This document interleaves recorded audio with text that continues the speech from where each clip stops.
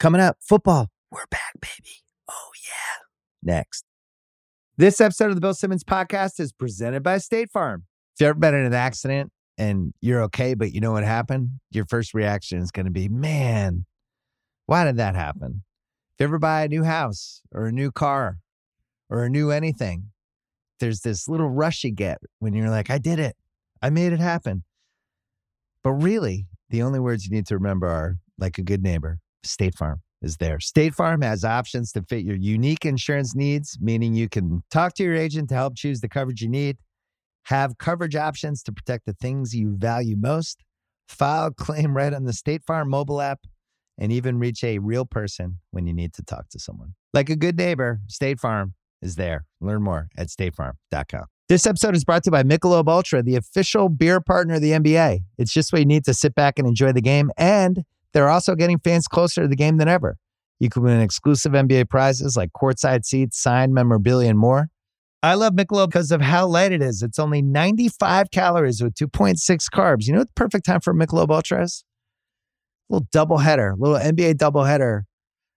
Right? First half of the first game. I don't know, West Coast time. That's usually about 5 o'clock, 5:30. Perfect time for a beer. You can do it. Grab a pack to enjoy today. Learn more and enter for your chance to win at michelobultra.com/courtside, LDA 21 and up.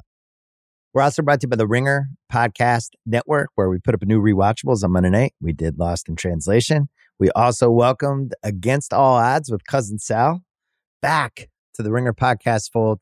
Please follow, subscribe, wherever you get your podcasts. They're doing all the gambling stuff. Sal has a new show that we premiered on Friday morning.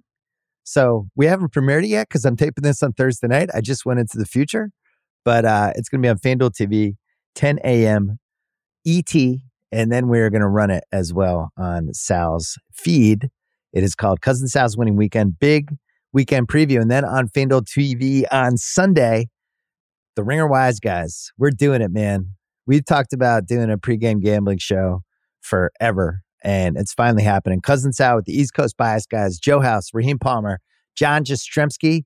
We are live on FanDuel, 11 a.m. on Sunday, breaking down all the action, all the bets, all the last-minute injuries, parlays, props, you name it. We're doing it all. We're going for an hour on FanDuel TV, and then we're going to extend it on some FanDuel and Ringer digital platforms as well, probably till about 12:30 range. I might even pop on there every once in a while, but I am so excited for that show. We're not running it as a podcast. It is just live TV on every platform we have. So there you go. Coming up on this podcast, at the top, I'm going to talk about Chiefs Lions tonight, as well as $1 Million Picks week 1. Can't wait to drop all of those. And then after that, Ariel Helwani comes on. He hosts the Ringer MMA show for us. He is, the most famous person covering UFC these days. But that's not the only reason he came on. We wanted to talk about Team Canada and the World Cup. We wanted to talk about UFC 293. And we wanted to talk about his beloved Buffalo Bills, who I am shorting to make the playoffs this year. I do not think they will make the playoffs. So we argued about that and a whole bunch more. And then Ben Thompson from the Stratechery blog, he's been on this pod many times. We were talking about this whole ESPN charter dispute, what it means, what ESPN's direction is going to be going forward now that this incredible business model that they had seems to be in disarray. I'm being kind, but what's going to happen? What does this all mean? What is ESPN going to look like? How is this going to affect the sports right deals? We dive into all of it. So this is an awesome podcast. Almost feel like we need some music to start us off. What should we do? Pearl Jam!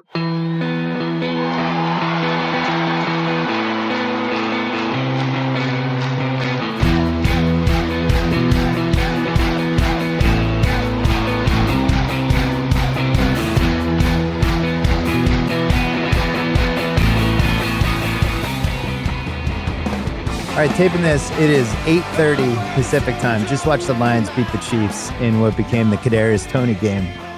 So, we love overreacting in week 1, and especially in the opening night if things go wrong. But I will say, I was a little worried about this Chiefs team. Cousin Sal and I even talked about it, about the receiver room. Beyond Kelsey, what was going to happen. And I have personal experience with this with the 2006 Patriots, which was the year before the iconic 07 offense that Brady had 50 touchdowns 8 picks, 4,800 plus yards, Moss, Walker, everybody. The year before that year, he only threw for 35, 29, 24 touchdowns, 12 interceptions. And in 05, he threw for 41, 20, 28, and 15.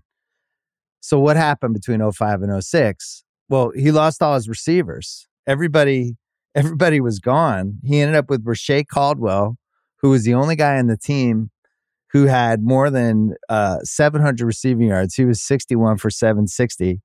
Ben Watson, 49 for 643. And nobody else on that team had more than 400 yards receiving. And I bring this up because they get rid of Tyreek Hill 2 years ago, or a year and a half ago. It works.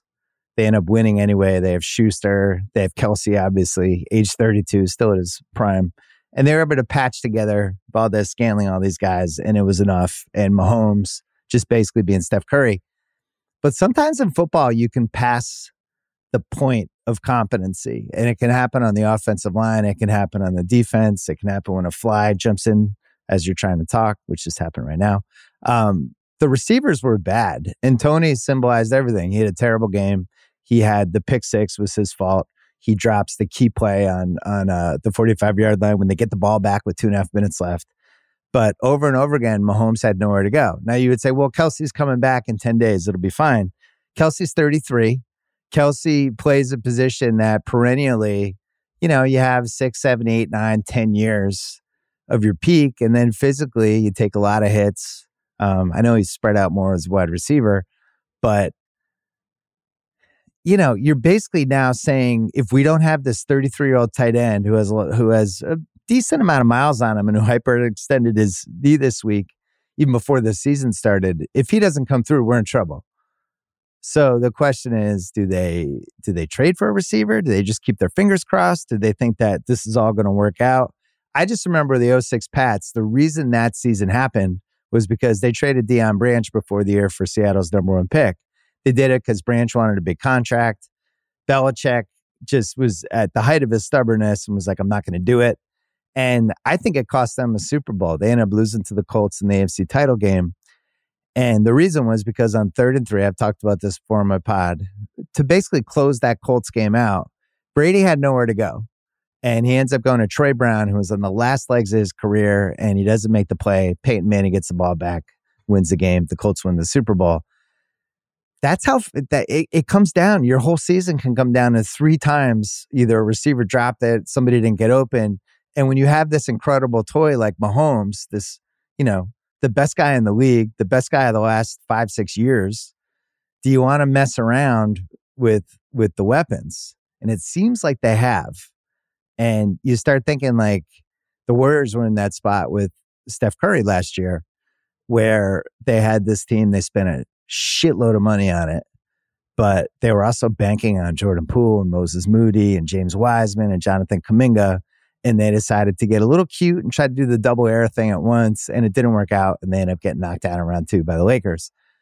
The Chiefs, I don't think they necessarily got cute. It's expensive to have Patrick Mahomes. It's expensive to have Travis Kelce and Chris Jones. By the way, neither of those guys played. And this goes back to the overreaction thing for week 1. Kelce will be back.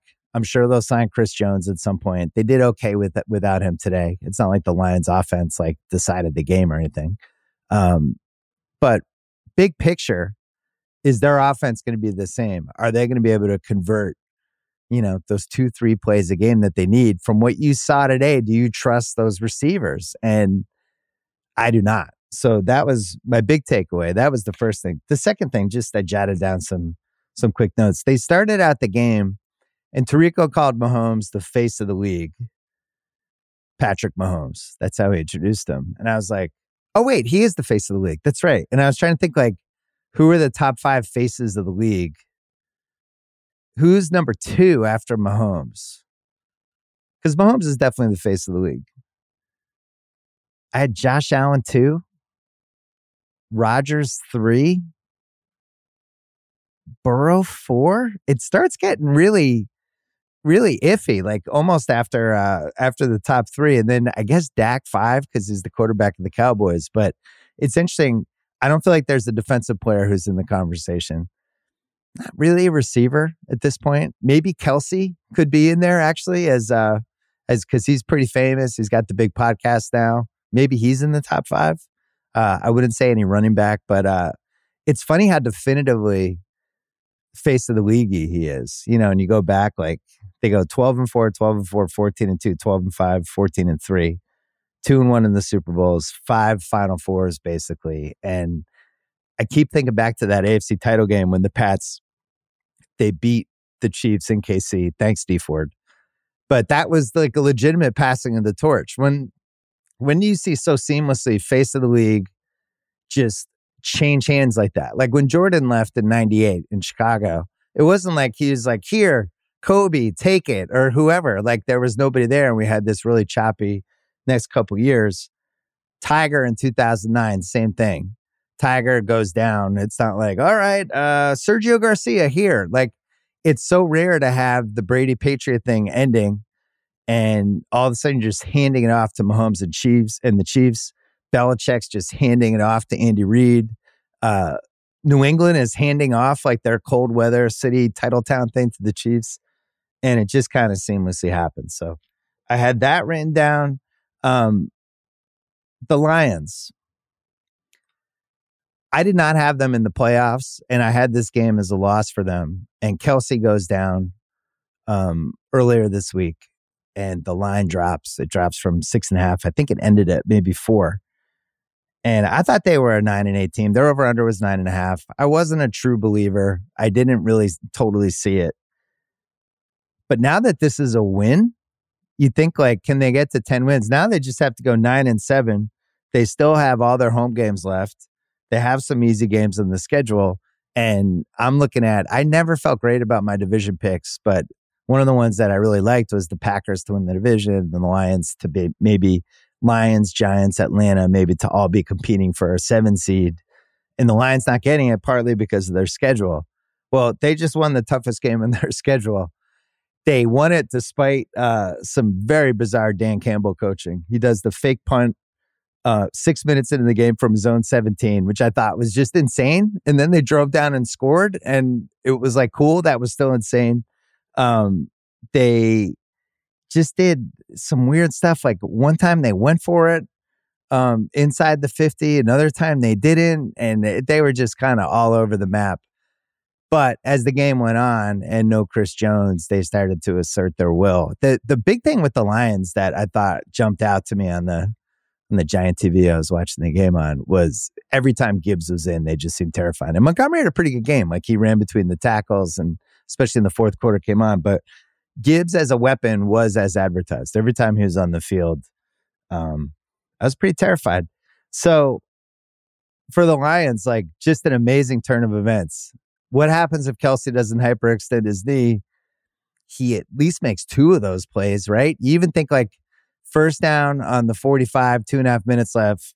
Tony's wide open. Mahomes, who wasn't as great as he was moving around, I did think he missed some throws in this game. And part of that was because I'm not sure he totally trusted the receivers.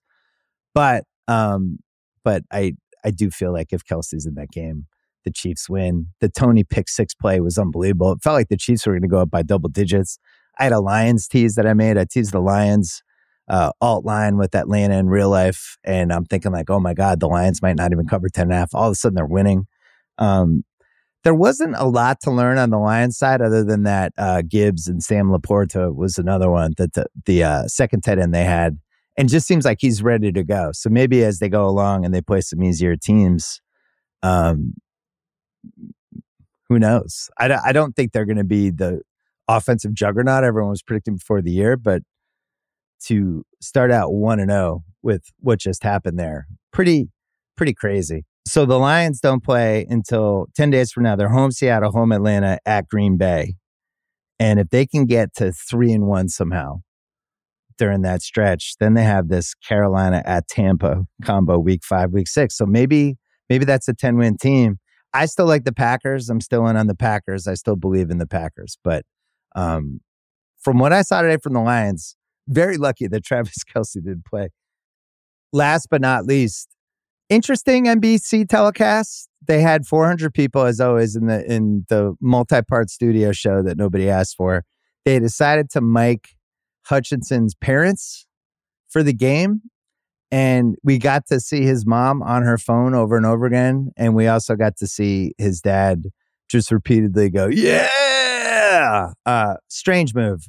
I have created a Google Doc and I'm just throwing in all year all the inexplicable decisions the different TV networks make during this NFL season. And I'm going to title the doc Hutchinson's Parents because I don't understand what that was. Somebody watched the Little League World Series and got super excited about it. All in all, great to have football back. I loved it.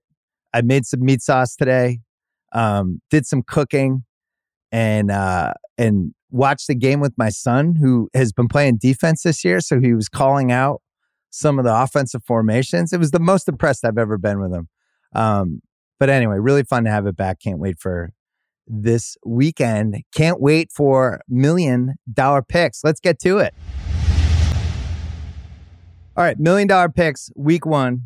Each week we are going to bet $1 million fake dollars, as far as you know, on the weekend slate. We do not include Thursday games because it's not fair.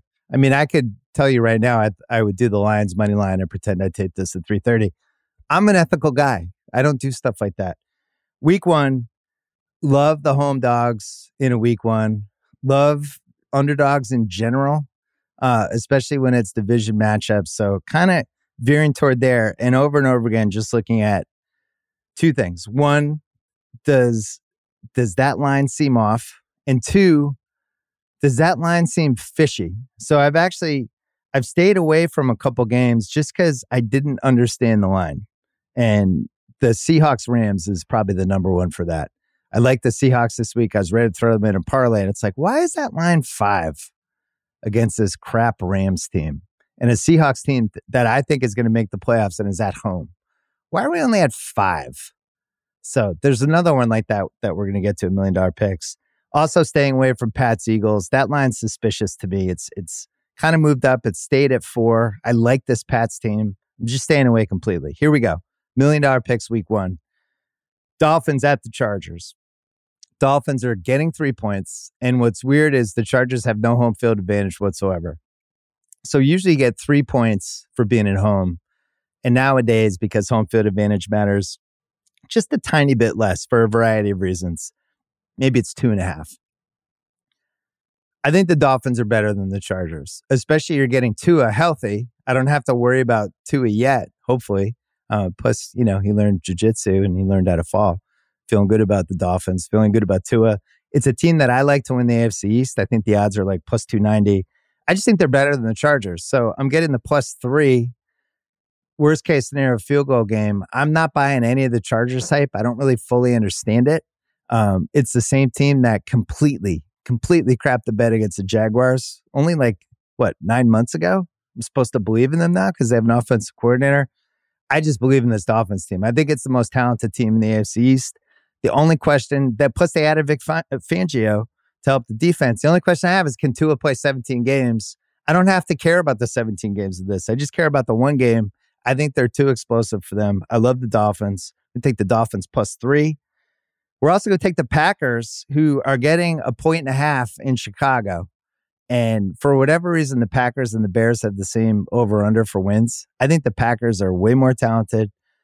I am in on Jordan Love. I love the fact that he sat there for 3 years and just kind of absorbed and learned everything. Their coach has won a lot of games, whether you're a huge LaFleur fan or not. I don't know what to tell you. The Packers have been pretty successful up until last year. And I just like the team. I think they're going to be able to rush the passer. I think they're going to be able to run the ball a lot more now that Rodgers is out of there and they can line up behind center. And I think this is a lay the smackdown game. I do not believe in the Bears. Packers plus 1.5. We're grabbing them. We're also grabbing, and I'm a little more worried about this one just because I don't know who's playing for the Niners yet. They just signed Bosa. Kittle has the red flag next to him, which if you have Kittle in fantasy, you just expect it at this point. But we don't know if Kittle's going to play. But as you've heard for the last 3 weeks, I'm all in on this Steelers team. And if I'm all in on the Steelers team, this is a game they have to win. They're plus 2, getting them as a home dog in week 1. I'm in on Kenny Pickett. I'm in on Mike Tomlin. I'm in on this defense. And this is a team that I think has a real chance to make the Super Bowl. So Steelers plus 2. Last one, Jets, Monday night. I kind of like both of the New York teams on Monday night, but we're going to stay away from the Giants-Cowboys just because the Cowboys have owned the Giants, and the Giants have to prove to me they can beat the Dallas. I'm not betting on it. I am betting on the Jets. I do not believe in this Bills team this season. Josh Allen, never fun to go against him, but we're doing it. To me, this feels like a Jets win on a Monday night. Everybody goes nuts. Here comes the Jets hype, and then we'll actually find out if it's a typical Jets team, which I think it is. I do not have them in the playoffs. Jets plus 2.5. So mark that down. And then last but not least, Falcons minus 3.5 against Carolina. This only worries me because it's a pretty obvious pick. There's a lot of money on Carolina. On the other hand, I think the line's too low. I think the Panthers have a chance to be the worst team in the league. Frank Reich, 0-4-1 in his last 5 week ones. And I don't know if this Atlanta team's a playoff team or not, but this is a line that feels like 3 weeks from now would be Atlanta by 7 or Atlanta by 7.5. So those 5, Dolphins plus 3, Packers plus 1.5, Steelers plus 2, Jets plus 2.5, Falcons minus 3.5. We are putting $200K on all 5 of those. And then instead of underdog parlay this year, I have a new gimmick. If you remember in The Godfather, probably my favorite movie of all time, or at least one of my 3 favorite movies of all time. My list varies from basically week to week. We had in The Godfather, the great Luca Brasi, who was Vito Corleone's bodyguard. And he has that, incredible scene at the wedding when he's rehearsing what he's going to say to the Godfather. And then he comes in and is like, Godfather, so happy on your son's wedding day. And he's just like stammering and he's a mess, but Luca Brasi is a badass. And Sollozzo comes in and they send Luca Brasi to try to see what's going on with Sollozzo the Turk because they think he might be a bad guy. And Sollozzo the Turk kills Luca Brasi, strangles him. He's got the big bulging eyes. And they don't know what happened to Luca Brasi. All this stuff starts happening to the Corleone family. And they're like, well, when Luca comes back, and they don't know, Luca's just gone. They don't know what happened to him. And then they get this newspaper with Luca's bulletproof vest wrapped in a fish. The fish is in the bulletproof vest. And the message is Sicilian. It's Luca Brasi now sleeps with the fishes. I'm going to have the Luca Brasi line every week. The fishiest game of the week. The one that just makes me go, that doesn't make sense. Everybody likes this one side. All the money is going one way. Why isn't the line higher? Something doesn't smell right. We're going to call it the Luca Brasi game. We're going to put $50K each week on this. Let's see how we do. This week, Arizona plus 7 in Washington. And the case for Washington is, they're deep. We don't even know who the Cardinals quarterback is. They're a mess. They're already tanking for Caleb Williams. In Washington, first of all, I'm not sure Washington should be favored by 7 points over anybody in professional football. Maybe outside the NFL, you could extend it to European leagues or whatever. Ron Rivera, I still feel like could be the first coach fired. Everybody's going to put Washington in a tease. Everyone's going to put Washington in an eliminator pool. Everyone's betting on Washington. I ask you, when has this ever worked out in the history of mankind? I think the Cardinals actually have a chance to win this game because I just don't trust Washington in any way, shape, or form. And I don't trust how easy this looks. The tease looks easy. The money line parlay looks easy. The eliminator pool looks easy. It's like, oh, yeah. Oh, and I teased Washington with Minnesota. That'll be a layup. There are no layups in the NFL ever. Cards plus 7 in our first Luca Brasi pick of the week for $50K. So to recap, Dolphins plus 3, Packers plus 1.5, Steelers plus 2, Jets plus 2.5, Falcons minus 3.5, $200K on all of them. And then the Luca Brasi game, cards plus 7, putting $50K on that. Those are the $1 million picks for week 1. And you can find all those lines on our friends at FanDuel Sportsbook.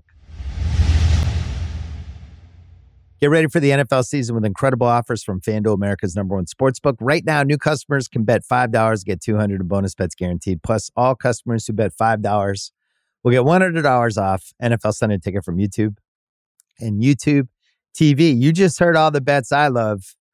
The home dogs at home. I don't know how many times we can see it, especially in week 1. So we just covered that. Now is the best time to join FanDuel, and you can hop on some of those picks. The app is easy to use, and you can bet on everything from spreads to player props and more. Visit FanDuel.com/BS. Kick off the NFL season with an offer you don't want to miss. FanDuel, official partner of the NFL, must be 21 plus and present in select states. First online real money wager only. $10 first deposit required. Bonus issued as non-withdrawable bonus bets that expire 7 days after receipt. Restrictions apply. See terms at sportsbook.fanduel.com. NFL Sunday ticket offer ends September 18th, 2023. No refunds. Terms and embargoes apply. $100 off NFL Sunday ticket, not YouTube TV. YouTube TV base plan required to watch YouTube TV. Redemption requires a Google account and current form of payment. Commercial use excluded. This episode is brought to you by Michelob Ultra, the official beer partner of the NBA. It's just what you need to sit back and enjoy the game, and they're also getting fans closer to the game than ever. You can win exclusive NBA prizes like courtside seats, signed memorabilia, and more. I love Michelob because of how light it is. It's only 95 calories with 2.6 carbs. You know what the perfect time for Michelob Ultra is? Little doubleheader, little NBA doubleheader. Right, first half of the first game. I don't know, West Coast time. That's usually about 5 o'clock, 5:30. Perfect time for a beer. You can do it. Grab a pack to enjoy today. Learn more and enter for your chance to win at MichelobUltra.com/courtside. LDA 21 and up. This episode is brought to you by Simply Safe. Summer is all about fun vacations, but I know that being away from home can be stressful. So many things can happen. That's why I like to recommend Simply Safe, award-winning security that can help give you peace of mind when you're away. The only thing you should worry about while you're on vacation is having too much fun. I have it in my home. It's great. Couldn't work better. I think Simply Safe is the best because it comes with a variety of indoor and outdoor cameras, sensors to detect break-ins, fires, floods, and more. It's backed by 24/7 professional monitoring for less than $1 a day. It's given me, my family, many others real peace of mind. I'm waiting to have it too. Try it out. A 60-day money-back guarantee. No contracts right now. Get 20% off any Simply Safe system with Fast Protect monitoring at simplysafe.com/BS. That is Simply Safe with 2 S's. simplysafe.com/BS. There's no safe like Simply Safe. So I woke up this morning and I realized Team Canada about to play the U.S. in the World Cup, UFC 293 this weekend, and lots of dialogue about whether the Josh Allen little mini era here is already over. And I was like, I wonder where Ariel Helwani is. Checked in. He was in a hotel room. He's like, I got a half hour. Let's go. What do you want to start with? Oh, my gosh. First of all, great to be back. I like how you just breezed by Serbia. We're in the finals already. This is tremendous. Thank you for that. I got to start with Team Canada. I am buzzing, as they say overseas, about Team Canada because, Bill, you have to understand, I'm a very patriotic person. I love my country, my home country of Canada, and I follow Canadian sports very, very closely. And I'm a huge basketball fan, as you know. And as you also may know, Canada basketball has been a bit of a joke over the years. You know, when I was growing up, it was Rick Fox and Bill Wennington. That's all we had. And Canada basketball was such a joke that even those guys refused to play for Canada basketball. It all changed in 2000 when Steve Nash led the Canadian team to their last Olympic berth in Sydney. And since then, we have been an utter failure. And there were some close calls, most notably 2021 against Czech Republic. They couldn't even beat the Czech Republic to make it to the Tokyo Games. But now I finally felt with all of this, this talent and people buying in, and RJ Barrett and Shea, and I thought Jamal as well, Kelly, I thought it was going to come together. I'll be honest, I didn't think they'd make it to the semis. So I'm going crazy. I'm loving this. Well, so by the time a lot of people who listen to this hear this will know what happened in Canada, USA. But you left out another great Canadian basketball moment, Jamal Murray becoming the legitimate number 2 on a title team, right? So you start with there. Now you have potentially them beating the USA, but then going forward, this SGA, Jamal Murray, Canadian backcourt with all this other stuff. I'm with you. I'm super patriotic if I like my team. I remember in 2004, I turned on the 2004 basketball team. I was like, I'm out. I'm betting on Argentina. I don't like the team they've put together. But for the most part, I love just seeing the flags, and it brings out a different level of competitiveness. And this is the biggest Canadian game of all time, I think, right? It has to be. 1,000%. They said that against France earlier in the tournament. The Spain game. Let me tell you something about the Spain game. My heart was beating so fast because it was deja vu. We start great against France. We crush Lebanon. We then beat Latvia, who had a solid showing without Kristaps. And then we stumble against Brazil. Brazil, 19.5-point favorites. And I was like, no, not this again. Because for us, you guys take for granted that you just make every Olympic. We don't. Yeah. And so that game against Spain on Sunday was not only a trip to the quarterfinals, okay, great, but also the Olympic berth, because the last thing I wanted was to go to July of next year in the early days of free agency, and who knows who's going to want to play, who just had a long title run, who just was playing in the playoffs till June. And then we have to play for these last 4 remaining spots a month before the Olympics or 3 weeks before the Olympics. That would have been a disaster. And they were down 12 in the fourth quarter. And then my guy, SGA from Mississauga. Oh my gosh, what a freaking performance. And by the way, can we show some love to Dylan Brooks? Dylan the villain. I mean, he's been unbelievable. I would take him on my team any day. I would clone him 12 times and have 12 of those guys. I adore that guy. I won't accept any Dylan slander. He has been unbelievable. They wouldn't be in the semis without Dylan Brooks. He's been awesome. And what's interesting with the Luka game that they just had, where both of them ended up getting kicked out, it was clear Dylan Brooks was like, this is the beginning of an amazing rivalry between me and Luka. And he's the only one who thinks that. But, they're both in Texas now. And he's like, I'm really going to make this the rivalry the NBA fans didn't realize they wanted. And he was just following him around. He was invading his personal space. Luka complimented him after the game, which I was surprised by because he was super annoying. This is a weird question, but, who do you think is the most true Canadian on this team? Like, if you had to say, like, this guy is so Canadian, I can't stand it. Kelly Olynyk, because he has been the one guy who has shown up time and again on some really bad teams. He's creeping up to like most appearances for the Canadian men's national team, and he just seems like a nice guy, a salt of the earth guy. He feels and looks and just acts and kind of plays very Canadian. You can see him on the Colorado Avalanche as like a defenseman for 17 years. With a 40 stitch cut on his forehead that never healed right because he stitched up and went back in a playoff game. Yeah, I can see that. 1,000,000%. But I will give a nod to RJ Barrett, because RJ Barrett's dad, Rowan Barrett, was on that last Olympic team in 2000 with Steve Nash. And it was back then, Bill, that 2000 team, there were only 2 NBA players on that team. Steve Nash and the great Todd McCullough, another true blue Canadian, right? That was it. So look how far we have come, where we are arguably having the best player on the court every time we're playing in SGA, and we would have had the same with Jamal Murray as well. But RJ's dad took over as the general manager of Team Canada a few years ago. And I think RJ, being the star that he is, being as notable as he is, every time he would play, I think that let some of the other guys know, like, hey, we should be a part of this as well. Because for some reason, the Canadian players just didn't want to sign up. They didn't want to buy in. And could you imagine next year, Jamal Murray, SJ, the best backcourt in the world? You can have your Steph Currys. You can have your this guy, LeBron. SGA, Jamal Murray, backcourt. Maybe we get Andrew Wiggins back. Maybe we get the great Bénédicte Mathurin of the Indiana Pacers. I mean, we're going to go 10, 12 deep here. Lou Dort, shout out to Montreal's own Lou Dort. I'm going nuts. This seems like a dream, because Canada basketball for me has always been that thing that I've never been able to celebrate, and I could finally like puff my chest out about it. Do you ever feel like there was a split second there where the Knicks could have had SGA?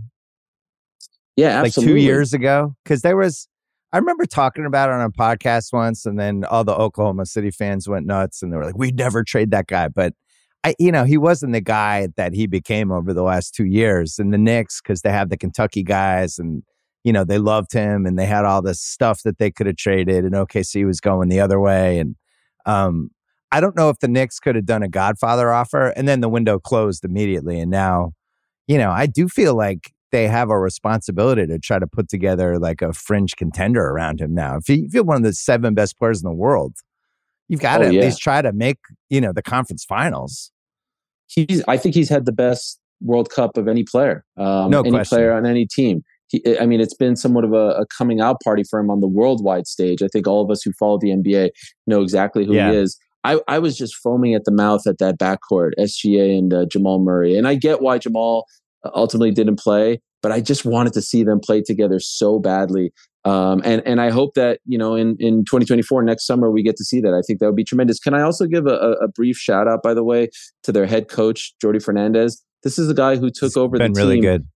In late June for Nick Nurse, and has been a part of the FIBA system with Spain and whatnot, assistant coach for the Sacramento Kings. And his demeanor and just the way he coaches and he makes the right moves, like yesterday or Wednesday when he went small against Slovenia, that was brilliant. I've really enjoyed him. I thought he's had a great tournament as well. And I feel like he's going to be like on that short list of like the young up and coming potential future head coaches in the NBA. All right, I'm going to bring you down because you're too happy. Okay. All of a sudden, Giannis and Embiid are kind of looming over the next like 2 years of the next year. And I started talking about Giannis at the end of June because it felt, I had some intel on it. And I think multiple podcasts where I was like, look, this is going to be year to year now for him. He's got 2 years left on his deal. And I think he's a stand-up guy. And if he thinks that there's a world where he leaves because he can't win a title in Milwaukee 2 years from now, he'll make the move next year. And the Knicks, I think, are kind of frozen between him and the Embiid piece where Philly's just completely falling apart on their end. And do you feel like as a Knicks fan, do you want to go down this road again where you have the carnival prizes kind of lingering over that you have the claw and you're trying to grab, but you don't know if you're going to get? Like, you've done this so many times. Or are you just happy with the team you have and let the chips fall where they may? Well, the truth is, who needs Giannis Antetokounmpo or Joel Embiid when you have Dante DiVincenzo? What a pickup. What a freaking pickup. I love this guy. Fair. I'm so excited. He's incredible. Look, I think the mainstream media, I think, you guys who talk about the NBA, as like a whole league and all the drama, I think you guys want that. We're good. I'm happy. Yeah. The one thing I really wanted this offseason, and who knows, there's still, a month and a half or so left before the season actually starts. I'm curious if they explored moving Julius. I ultimately thought they wouldn't. I wasn't happy with him at the end of the playoff run. His body language, his shot selection. He was definitely hurt. I mean, I think we know now that part of his body language was that he had like a broken bone in his ankle. I know, but he was just such a grump out there, He was. And it was very clear by the end. I remember you asking me if only one player from the Knicks could make the All-Star team, who would it be, Jalen or Julius? And I said Jalen, and I feel like over time that has aged very well. He is by far the best player on the team. As he goes, they go. And so I'm very curious to see how year 2 goes. I think it's going to be even better. I think he has one of the best contracts in the league. I think he's one of the best point guards in the league. I just don't know if they can go as far as they want to go with Julius. That being said, the majority of the team is intact. Solid offseason in that regard. They have all their picks. And they have all the picks. I didn't mention Mitchell. That's the other name I had Garrett Bush from Cleveland last week, and he's out of here a year from now. We all know it. He's 100% out. He's dying to be a Knick. I mean, he's at every single Mets game. He's always like talking glowingly about New York and the Garden. I'll take him. And perhaps, down the line, it ends up being a good move that they didn't sell the farm to get him to come over. Who knows? But I'm happy with this team. I love Tibbs. I'll always. It's not going to be the team in a year. What do you think? They'll get one of those 3 guys. I guarantee it. They'll get Giannis and Embiid or Mitchell will be on that team a year from now. And unfortunately, this is what the league has become, where it's ring around the rosy, and every year there's 3 or 4 superstars available, and they kind of pick their spots. Giannis is probably the most likely to stay to me just because Milwaukee just might be really good. I really think if he feels like he can win where he is, he'll stay. Mitchell, I think, always want to go to the Knicks.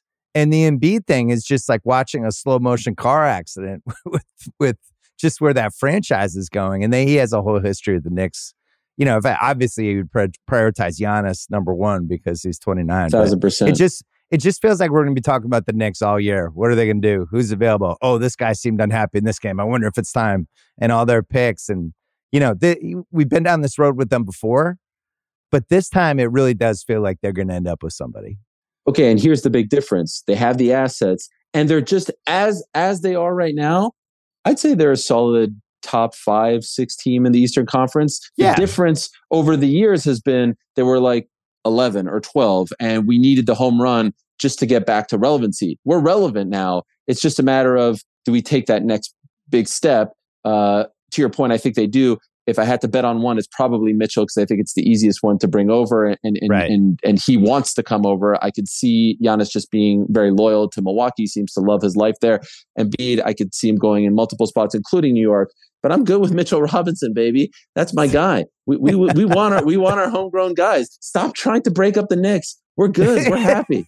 We're doing good. Trying to break us up. Yes.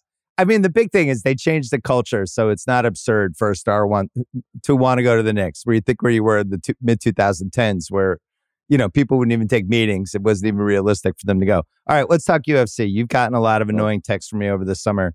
My son is just in like that. This is his favorite sport. We get every pay-per-view. We went a couple months ago in Vegas, and we have 293s coming up this Saturday, which we'll obviously be getting in my house. Give us the biggest. I mean, the main event is obviously the biggest storyline, but the biggest Ariel. I can't wait to see how blank plays out for 293. Well, this is all about Israel Adesanya, who's one of the biggest stars in the sport today. I would say actively. I stress actively because Conor will always be the face of the UFC and the biggest star, but he just hasn't been as active. He hasn't fought since July of 2021. I would say actively, Israel is the biggest star in the sport, in large part because he connects. I bet your son is a big fan of his. I know, like, my nephews, my cousins, all kids under 20 love him. They love his celebrations. They love his fighting style. They love his social media game, all that stuff. And so he's fighting as close to home as possible. He lives in New Zealand. This is in Australia. And he's fighting a guy named Sean Strickland. Sean Strickland is like straight out of 1991 WWF. I mean, he is a guy who has talked openly about once being a neo-Nazi. He talks about going to gas stations and seeing people who look at him the wrong way and wanting to, club their heads with a baseball bat. You know who he is? You know who Sean Strickland is? Sean Strickland is Remy from Higher Learning, circa 1993, Michael Rappaport. That's who he is. He actually kind of looks like Michael Rappaport, circa 1993. They just had a press conference, and I'm watching it, and the fans are eating it up, and I'm like, wow, I can't believe that this is what this is what has become of UFC press conferences. But he is the antithesis of Israel, and he is poking the bear, and he is saying all kinds of crazy, outlandish things. But the bottom line is, as far as the fight is concerned, Strickland is a solid fighter, but when it gets to these moments, these big fights, especially against strikers as good as Israel, he tends to just go for broke and get caught. This happened to him a year and a half ago when he fought Alex Pereira, who beat Israel in November, and then Izzy beat him in April. And a lot of people think that he's going to just kind of go out there like a Tasmanian devil, and then Izzy's going to counterstrike and stop him in 1 or 2 rounds. I think this could be like a Izzy masterclass. I think he is going to try to prove a point that there is a massive gap between him and Sean, and he's going to come off like a huge megastar because Australia loves him as well. And then here's the thing. This is the bridge fight, Bill, because if Izzy wins this fight, and Khamzat Chimaev wins on October 21st in Abu Dhabi, Israel versus Khamzat Chimaev could very well headline UFC 300 next spring, and that would be one of the biggest pay-per-views of all time. Those two have massive fan bases. Chimaev is a gigantic star, especially in the Muslim world, and he is an absolute killer beast. He is just so tough. He's fighting Paulo Costa on October 21st. If both these guys win this fight, the UFC has a gigantic potential main event come next spring. Where's 300 going to be, you think? Probably T-Mobile. I mean, they may go big and try to do Allegiant. There's no chance they don't do it in Vegas, and they have a deal with T-Mobile. So I would be shocked. 200 was at T-Mobile. 100 was at Mandalay Bay. T-Mobile wasn't a thing back then. I would be shocked if 300 isn't at T-Mobile, but they haven't officially announced that yet. So this is one of the great stretches in Vegas history, if not the greatest, because they have the F1 race in November, which they're frantically building this track, and it's going to be the biggest money event they've had. They have I think it's called the Sphere, where U2's playing. That's Shout out James up. Dolan. Yeah, one of the great music venues I think that's ever been built, if not the best. They had the Super Bowl in February, and then 300 in April. That's an amazing run. And I might be at all 4 of those. I might go 4 for 4. Wow. And not to mention, you have like the Golden Knights as the defending Stanley Cup champs, just chilling there. Like they're the defending Stanley Cup champions. It is incredible that they're doing all these things. The Aces, isn't that the WNBA team? Yes, everybody says WNBA the Aces team. good. So on this 293 card, top 5 fights, 2 heavyweight fights and a light heavyweight fight. As you know, I like the bigger guys with UFC. I like, because I always feel like when we get to the lower classes, I don't know. I just like watching big guys try to beat the shit out of each other. I'm sorry. I can't apologize. I'm a casual UFC fan. No, I get it. And the co-main is then for you. Bam Bam Tai Tuivasa is one of the most likable, beloved characters in the UFC. He's just gigantic, former rugby player. Yeah. Loves to do the shoey. People love when he does that after his wins. He has lost 2 in a row, and he's going up against this guy named Alexander Volkov, former Bellator heavyweight champion, nicknamed Drago. Looks exactly like Ivan Drago. Comes from Russia. I think he's 6'7" or 6'8". They took a picture of the face-off this morning, and Tuivasa's head is just barely in the frame because they had to get all of Volkov's body in there. But I got to tell you, man, this is a really fascinating time in the world of MMA. The number 2 organization, Bellator, is about to be bought by the PFL, which is the number 3 organization. They just got an influx of about $100 million in investment from Saudi Arabia. I can't believe Saudi Arabia was involved. They're so finally shocking. in the world of MMA now. We've been waiting for this to happen for a long time. Francis Ngannou's fighting Tyson Fury next month in Saudi Arabia. It's just a lot of craziness. But as far as 293 is concerned, well, you left out the UFC WWE merger is going to next officially Tuesday go through. It looks like next week. Yeah, next week we're going to have all the guys over there at the New York Stock Exchange. That's surreal. So we'll see what happens to both businesses, in the aftermath of that. But there's a stretch coming up, not to mention John Jones at Madison Square Garden, November. Well, that's my 12th. son's guy. Yeah, he wants to go. You That's his go? favorite's John. He wants to go because John Jones is his guy. He'll get in arguments and be like, John Jones, kind of a troubled last 12 years. No. He does the whirl around John Jones elbow. Oh, yeah. That's like his pretend, watch this, I'm going to do this to you, but he pulls the elbow back, but each time you think he's about to break your nose. Yeah, that's my idiot son. He loves John Jones. I'm a little bit surprised because he's in his teens, right? Yeah, but it's YouTube. It's teenagers catching up on UFC, there's 4 or 5 guys that just jump out if you watch the right montage of different moves and Sean O'Malley has to love Sean O'Malley, right? Well, how about we didn't talk about that? The Sean O'Malley in Boston, where you would have thought Sean O'Malley was from East Boston or Charlestown or something. The crowd, they were booing Sterling, and Sterling's one of the greatest guys. Isn't he one of the best character guys UFC's had in the last 15 years? Well, even after the fight, they were booing him. Yeah, well, he's kind of rubbed some fans the wrong way with some comments, and he won the belt under some somewhat controversial circumstances. So I wasn't surprised. He's a good guy. He was a good loser. He was very sportsmanlike. And they're like, boo! It was just classic Boston. They were like, oh, Sean O'Malley, he must be from here. We're rooting for him. You've asked me before, who's the next superstar? If he could go on a run here now as champ, he's going to be in that conversation with Izzy, with John Jones. He just has it all, and he connects with that younger audience. The UFC is so on fire right now, and it's just banger after banger after banger. How about the fact that this event, 293, they sold it out in a couple of hours without any of the top fights? The main event wasn't even announced. It was just the UFC's coming to Sydney. There's probably it's probably just UFC and WWE as far as sports entertainment is concerned that can do that. They say we're coming to town. Let's put the tickets on sale. Boxing can't do and that. Taylor Swift. Yeah, but we know what we didn't know the main event could have been me versus you, and no one would have returned the tickets. That's how hot the brand is right now. It's crazy. So here's why I think that's the case. I think we're now in the 2 generation zone with UFC, and even 2.5, because they have all the kids from, I don't know, 11 to 18. That's the new generation. But now the dads kind of grew up with it, right? And the dads now have the spending money that grew up when they were kids. But then they also have the older generation that just liked it when they were in their 30s in the 2000s that are now in their 50s. So really, it's 3 generations. So it just feels like where we were in 2000, where it was this oddity and people were arguing about whether it was a human cockfight or not. And the presentation's great. They just do an incredible job with the consistency of the pay-per-views. They're easy to find. The relationship with ESPN Plus, I think, is the best ESPN Plus relationship, right? It's kind of saved ESPN Plus in some ways. So I just think they've figured it out. And it's going well because Dana had that scandal and it just kind of went away.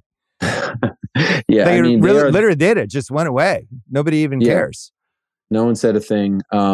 They're the lifeline of ESPN Plus, and I'm very curious because their deal is up in 2 years, and so I'm super curious to see what happens here because I think both have benefited from the relationship, right? I think the UFC has become mainstream as a result of the relationship with ESPN, and I think ESPN Plus has been a success because of the UFC.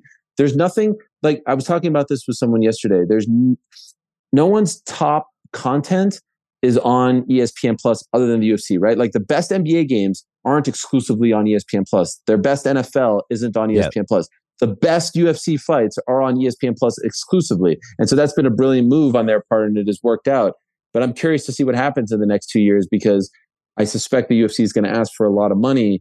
And this better than I think that's a fair suspicion. Because the ESPN has NBA coming up. But UFC, which never really gets covered, is like, oh my God, NBA, they're going to have to pay through the nose. This is a big reason why their profits might go down. But I think the UFC thing, which they got at a really good deal a couple of years ago, I think that's the best deal they've made in the last 10 years.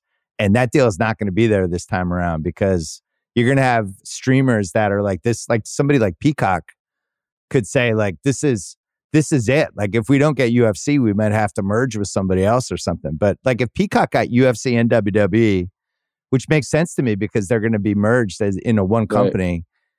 Right. Like to me, I think you're getting both, and they're going to try to do the 1 + 1 = 3 would be my guess. So if ESPN loses UFC, that's on top of all the other stuff that's happened, disaster. I do think UFC loves being with ESPN because they love that legitimacy. Dana White has there's a credibility there. Yes, yeah. They love to look at the ticker and the logo is there and the upcoming fights. They love ESPN.com's coverage. Like they're very into that. But I mean, Peacock, Apple, Amazon, the regular players, I can't see why they wouldn't go after, especially when ESPN Plus bought the pay-per-views exclusively, because when the deal first started, they were still on DirecTV and in demand. But then midway through the first year, ESPN Plus said, we want all the pay-per-views exclusively. You can't go on any other platform. And initially people were thinking like, man, did they overpay for this? Like the rumor was that they paid the equivalent to what 500,000 buys would be per show. And it's ended up being a brilliant move on ESPN's part because as you see, like everything funnels through them. You have to subscribe to get the pay-per-views. It's been a grand slam. Well, especially as ratings just continue to go down all over the place, these things that are just guaranteed audiences is the hardest thing to find. That's why WWE has become more valuable. But with UFC, it feels like the audience is growing. It feels like the one criticism or fear with UFC was always that they wouldn't be able to regenerate stars. That's not a problem. They just over and over again, this guy goes, this guy comes in. The women's division has been huge for them. When you think like where that was 15 years ago versus where it is now, like people have real opinions on all the different classes. And it feels like I don't know how many pay-per-views they're doing a year, like the real ones. 12, 13. Like? 13. Yeah. I mean, honestly, they could probably do 20. It's smarter that they keep it so that they're a little more 100%. Special, but they have enough fighters to do more than 12. Yeah, so, but they're doing like 43 or so shows a year, which I think kind of waters down the product a little bit. But they keep obviously the big names for the pay-per-views. However, next weekend, not on pay-per-view, Alexa Grasso, Valentina Shevchenko too, speaking of the women's fighters for the flyweight title, is going to be on regular ESPN Plus. They actually got the Mexican Independence Day slot at T-Mobile before Canelo. Canelo's fighting on September 30th against Charlo. And so they got that slot, which is gigantic for them. And they're doing sort of they're calling it Noches UFC. And Alexa Grasso, who's from Mexico, is defending her title against Shevchenko. So that's a huge, huge deal because that slot has always been reserved for Canelo and is always historically a huge, huge weekend for, the Mexican fight fans. So that's another big thing that they're doing. That's coming up next week and that's free. I'll be interested to see how they coordinate the WWE and UFC, the events, and whether they try to basically own a weekend, stagger things a certain way where it'll be 3-4 day weekends, pick certain spots in the sports schedule where it's like, we just had a pretty dead August. And it's like, do we want to try to own the second weekend of August? Like this is like the biggest weekend of the year for combat. and WWE stuff like that. All right, we're running out of time, so you have 4 minutes to refute my prediction that the Buffalo Bills will not make the playoffs this year. You're so much better than this. Like, I can understand you saying they're not as good as people think. They shouldn't be Super Bowl favorites. Josh Allen's window is closed. Not making the playoffs is one of the most absurd things that I've ever heard. Loaded conference. You can't have everybody. There's only 7 seats at the dinner table, my friend. Okay, who are the 7 teams that are ahead of them, off the top of your head? So I have 3 coming out of the AFC North. Okay. And then I have Miami, and I have the Pats winning a 9-8 tiebreaker against the Bills. I know. I know. You had me. I was going with the North and the Miami. Miami, I'm worried about. I'm way more worried about Miami than New York. I think we're going to lay the smackdown on New York's ass on Monday night. It's going to be tremendous. But Miami makes me nervous. I'll be honest with you. Sometimes I come on here and I have like this very, loud, brash stance. Bill's bravado. Yeah. Yes. I don't have that. And it's more, I'm trying to do reverse psychology. I feel like last year we were a little too cocky, and I almost feel like I couldn't enjoy the season because every misstep was just crushing. It's like, oh my God, no, we're supposed to be in Glendale. We're supposed to win the Super Bowl. This is not the way the story is supposed to play out. And I just think they lost steam towards the end. Yeah. A few things have happened in the offseason that I don't love. In particular, the relationship between Stephon Diggs and Josh Allen. I'm just not quite sure what the hell is going on over there. Give us the 25 seconds on that. So I don't know. How much of it is real and how much of it is just people just have nothing to talk about? The fact that they keep having to address it, and even the way in which they do address it, makes me feel like there is something there. And let's be honest, the end of that Bengals game felt like something was there. McDermott took over the defensive coaching, defensive duties. That makes me a little bit nervous as well, because I don't know if he is the guy that could ultimately get them over the hump. I really miss Brian Daboll. I think that was the guy that should have stayed as head coach ultimately, in retrospect. But, interesting. Yeah, that's the guy. That's the guy that should have stayed. He's incredible. I love that guy. I mean, don't you agree? Oh, I picked the Giants to make the playoffs really because of him. I think he's one of the best 5 coaches. I just feel like he's got to go 10 and him and Vrabel. I'm just like, if they have a healthy team and they're pretty good, like they'll get them to 10 wins somehow. Ultimately, though, we win the AFC East. I keep thinking about 13 seconds. I keep wondering if that was the time, because we would have beaten the Bengals. We would have beaten the Rams. I just can't stop thinking and harping on that. I am a pessimist, but your take about them not making the playoffs is absolute lunacy. They're going to make the playoffs. So the case is we have Josh Allen. There's no way we'll win less than 10 games because we have Josh Allen. 1,000%. Yeah. That's it. But that's the only case. No, but you don't love the team. It's not like you have like a super talented Bills team. We've got solid. I mean, if Diggs is back, we got Gabe Davis. The defense is solid. Eventually, we're getting Von Miller back. Come on, Gabe Davis, 4 touchdowns against the Chiefs. No pass rush. I actually think you're going to lose to the Jets. By the way, that is possible. There's going to be a lot of adrenaline, a lot of excitement over that. The Jets are not for real. You agree with this, yes? Oh, I totally agree. The Jets fans, it's the most fascinating sociological experiment this year is the Jets fans with a ton of hype. And you have the Browns fans with some hype. You have the Bills fans with some hype.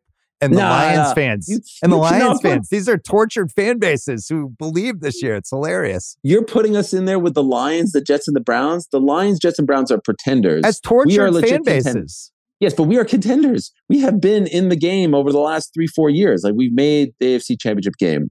We're not those guys. Lions are just hoping to make the playoffs. We're looking to win another division. From a tortured history standpoint, I think you guys are all going to the same support group.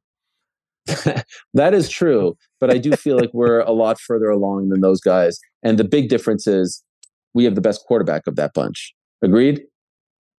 I think he's one of 2 guys that you can say this guy guarantees us 10 wins. Burrow, okay. I'm almost there.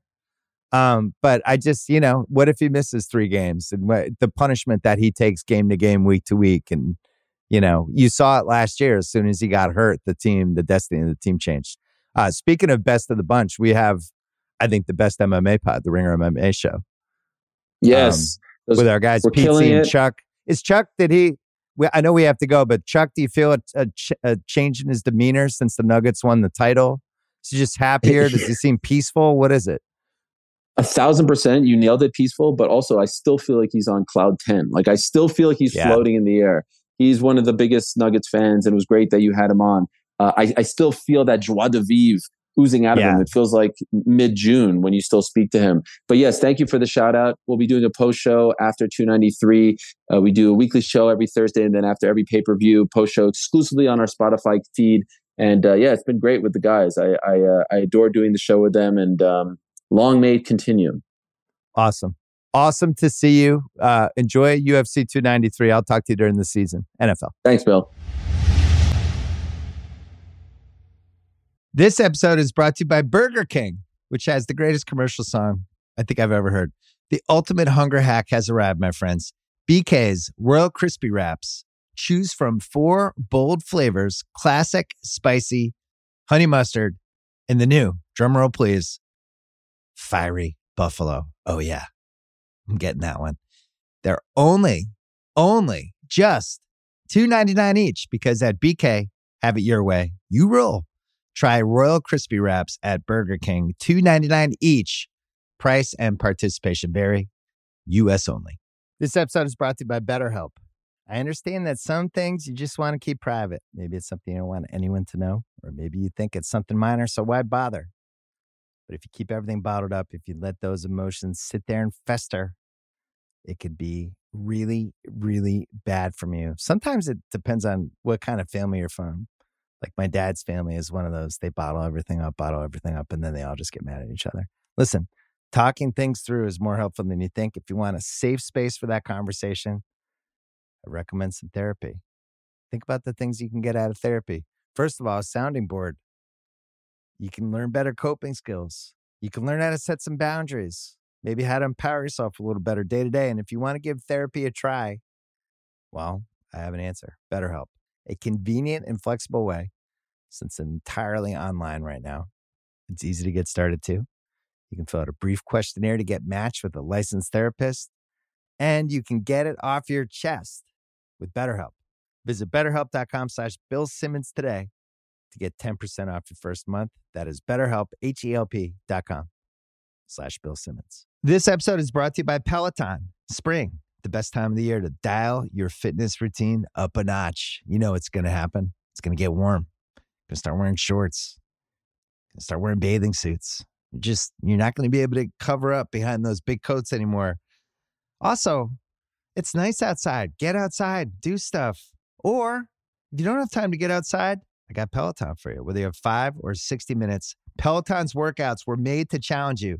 Classes like boot camps, full body strength, boxing, marathon training are created to grow your skills or push you to improve in what you already excel in, and you won't feel bad about not being outside.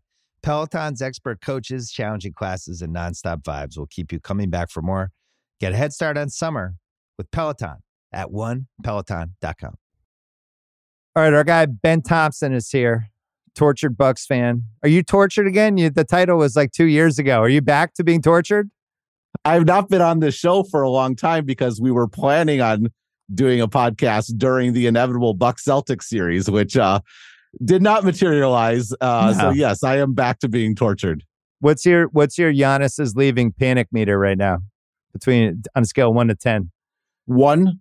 I mean, I am a Giannis fan, and the Bucks are old, and it would be irresponsible for him to sort of blindly sign an extension.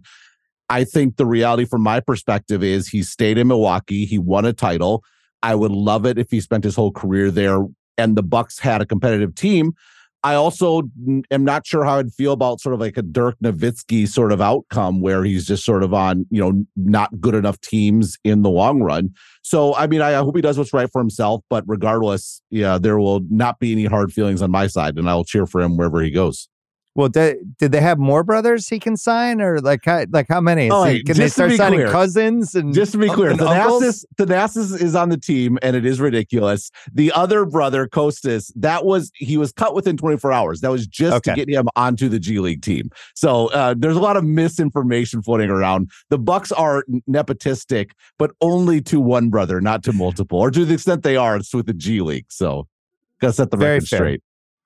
All right, so you wrote an awesome piece about ESPN earlier this week and what's going on with the charter deal, which I've been just watching and just kind of reading everything and listening to everything. And there's been some good pieces and podcasts about it. You had, I think, the most comprehensive one that basically laid out, we're having a moment right now where for the first time, we've seen the cable companies kind of stare down ESPN and go ahead. We don't care. Yep. Like, we're good if you're not around. And ESPN has always been able to lord over these cable companies. We have all these sports. You can't have a cable bundle without us. And here's our price. And this is just it. And this is what you'll pay. Almost like, the mafia in the 1950s. Oh, it was worse than that. It wasn't worse than that. It's not just that you're going to pay our price, but you're also going to carry ESPN2, and you're also going to carry ESPNU and ESPN Classic, News, right? And you're going to carry Disney and the Disney Channel. And I remember when the first virtual MVPD came up, which is like where YouTube TV is the biggest one right now, where you can basically get the whole cable package, but in an app. The first one was Sling TV, and Sling TV launched with a very limited package of channels, most of which seemed to be mostly sports oriented. So obviously ESPN was on there, TBS and TNT were on there. But there was one weird channel on there, which was Maker TV. And I don't know if you remember, but Maker TV was downstream of a YouTube channel that Disney bought. And they made it into a cable TV channel. It's like, why is Maker TV on here? Oh, right, because that was the price of getting ESPN. So ESPN, people talk about making $10 per subscriber. Its actual value is much greater because they're making, 25 cents on Maker TV? Put that in ESPN's bank account. The amount, the power they've had, and it's gone back to the very, very beginning. ESPN, the entire affiliate fee model was pioneered by ESPN, and it was pioneered over the screaming, pounding the table objections of cable operators, but they could do it because sports got people to sign up for cable, and it kept them on cable when satellite came along or when IPTV came along. And the problem is they got greedy. They took so much money out of it that it's not, there's no reason to hold on to it. And now YouTube TV, it's sitting right there. You can keep your broadband with Charter and watch the game on YouTube TV. And it's not great for them. They would rather you have TV there because it's sticky. It keeps you on the platform. But it's ESPN's already gone over the top. It's already available on the internet. It's just available via YouTube TV or Hulu Live or whatever it might be. But it destroyed Disney's leverage. And it is shocking. You thought this happened, it'd play out like every other episode that this has happened. But media is actually, no. For the first time ever, ESPN does not have leverage. And that is, it's an earthquake. It really is. I remember 2010 range, and we were trying to figure out, this was after 30 for 30 started taking off, and we were ESPN Classic was still one of the channels that was on there. And me and somebody else came up with this whole plan to let's turn ESPN Classic into this sports movie classic games channel that's fucking awesome. People love it. We'll get the rights to every. We priced it out. We figured out what it would cost to get the sports movies, and we really spent a lot of time on it. And the feedback that we got back was, we don't need to spend money on that. It's like a ghost ship, basically. It doesn't cost us anything. Right. We force the cable companies to take it, and it's almost like you're at dinner. And you're yeah, throw on 5 desserts because the restaurant's comping it. Yeah, we'll do some desserts and we'll take some dessert wine. That was ESPN Classic. And I just think that stuff catches up with you when you're treating the business like that forever. And the other thing that's interesting is all right, so I don't have it on my cable, but I have ESPN Plus, right? So I'm actually okay because I do have cable, but I can still get ESPN. It's just this extra 2 steps now where I have to go to the app. Then I have to see the boxes. Then I have to click on First Take or whatever it is. I can still get it. So part of me wonders, you don't think there's any piece of this that ESPN is trying to see during football season, how much it will affect their business if people don't have cable? Well, no, but you can't get it because if you want to watch what is on the ESPN cable channel on the ESPN app. So but the big date that everyone should be paying attention to is Monday night. Monday Night Football. Jets versus Bills. Both are Spectrum markets. There's nationwide interest, particularly because, Aaron Rodgers being on the Jets. Another person who I don't begrudge, for the record, I blame the Packers for that one. Actually, for mismatching his entire career, but that's a completely different discussion. Fair. But that's going to be the big question, because those are only available through the bundle. You can't get it through the app. If you try to get in the app, it'll ask you to sign in, and you have to sign in with your cable carrier, which is Spectrum, which means it's not going to work. Ben Thompson, you're not pulling this shit on me, because I'm just going to use my dad's cable sign up stuff in Boston because he's Xfinity, and I'm going to be back in, baby. I don't want to discuss how I get access to American TV in Taiwan, but despite the fact that my cable service that I was somehow watching was Spectrum, I have figured out an alternative. You basically have to cheat. But yeah, it was kind of jaw dropping to all of a sudden the ESPN.com, and it's like, oh, all right. And then I just ended up using my dad. But you're right. Like, so Bills Jets will be the big litmus test. Yeah, it's because you use your dad, and this is something the cable companies have complained about for ages. They're like, you make it super easy to steal our streams. And the other big thing is everything that makes a cable bundle valuable has been stripped away. Every good show has gone on to streaming. And the problem with that is, for a bundle to succeed, you need to sort of appeal to lots of people who are interested in lots of different things. That's sort of the benefits. And over time, what all these Hollywood studios did is, we can go after streaming. We can get a multiple like Netflix, which obviously all this looks very stupid now, but that was sort of thinking a while ago. And don't worry, we'll still have cash flow from our cash cow because of sports. Sports will sort of keep us there. And they failed to anticipate two things, which I think should have been clear, at the time. Number one, if you have nothing but sports, you're going to lose everyone who doesn't care about sports. I mean, it sounds obvious, but apparently it wasn't obvious enough. It's really sort of accelerated. Number two is, if your entire business is dependent on sports, the sports leagues will realize that, and they will do to you what you're doing to the cable companies, which is exactly what has happened. You have these massive deals that have come along, not just the previous NBA deal, but the NFL deals. The Big Ten was a big one sort of last year.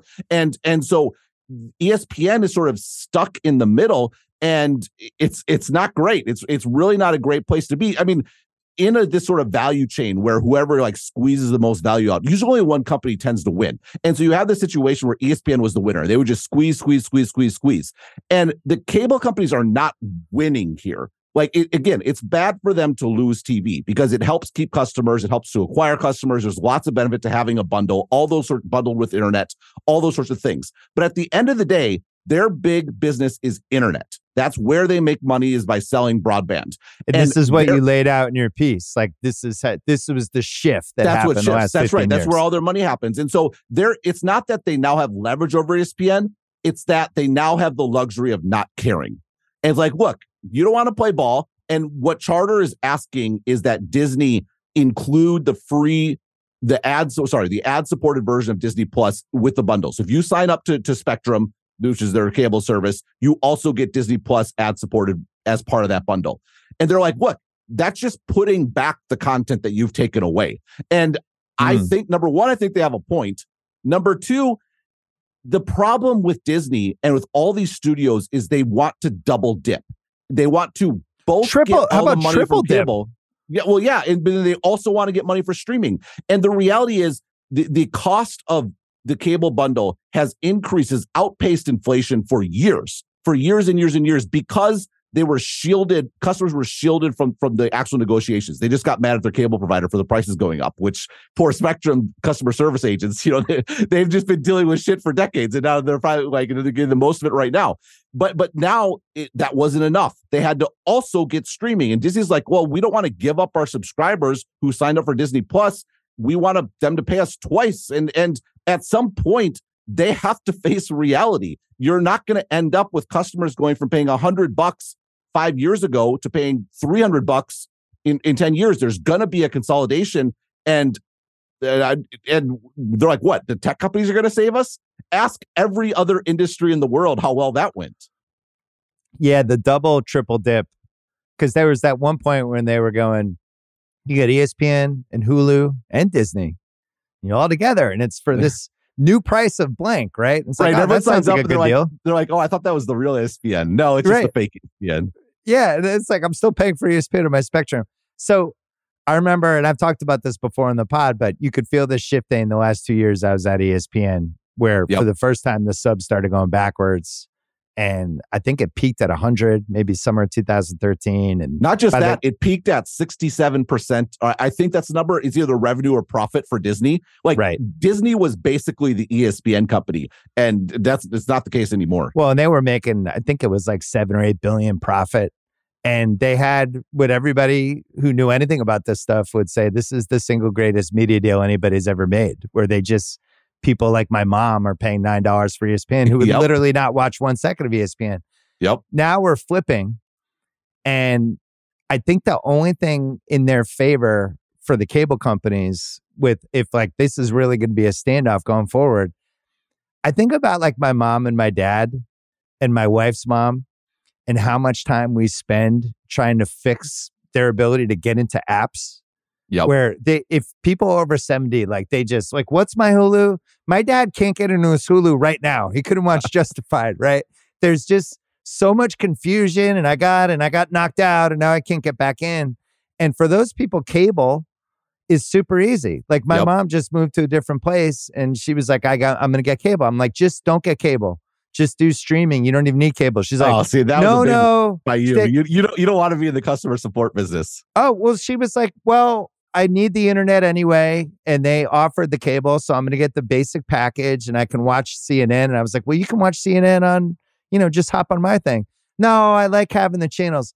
So cables basically feels like it's moving toward people 50 and up who are too intimidated by all these apps and stuff. And then the younger people who know how to navigate this whole app world, regardless, it's bad for ESPN because now there's like these two different audiences that seem like they've split. Like, do you agree with that theory, or what am I missing?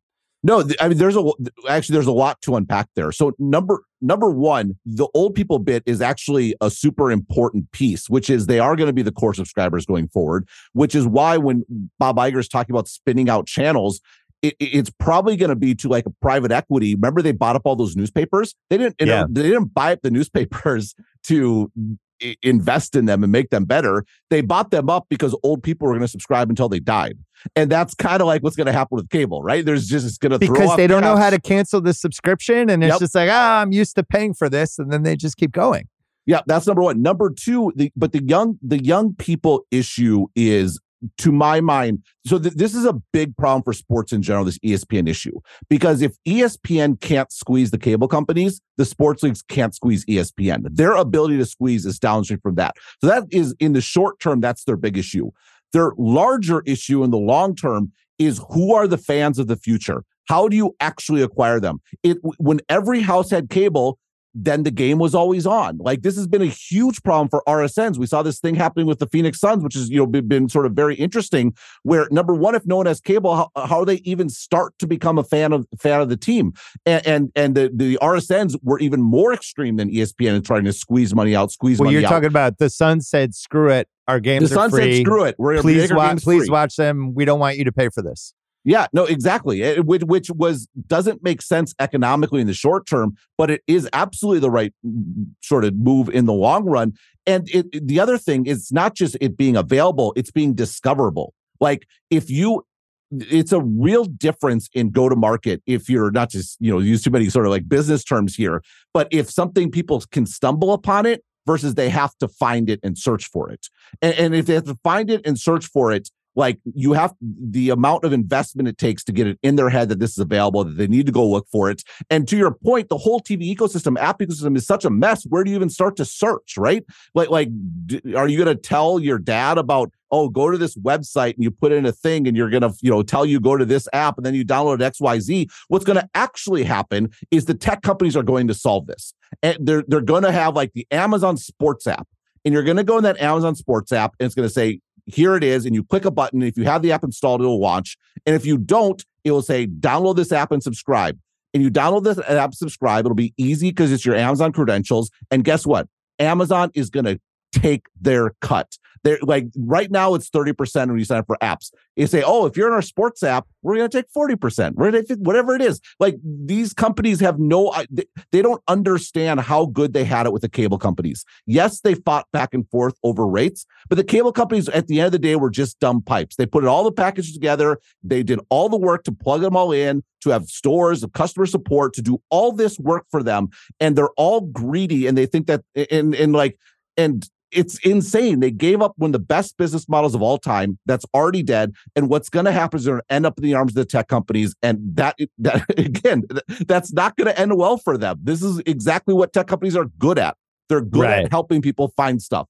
And the price of that is all your profits. Well, 25 years ago, ESPN was the one who was good at this stuff. Like the stuff George Bodenheimer did when he was president and the stuff he did with the cable bundles.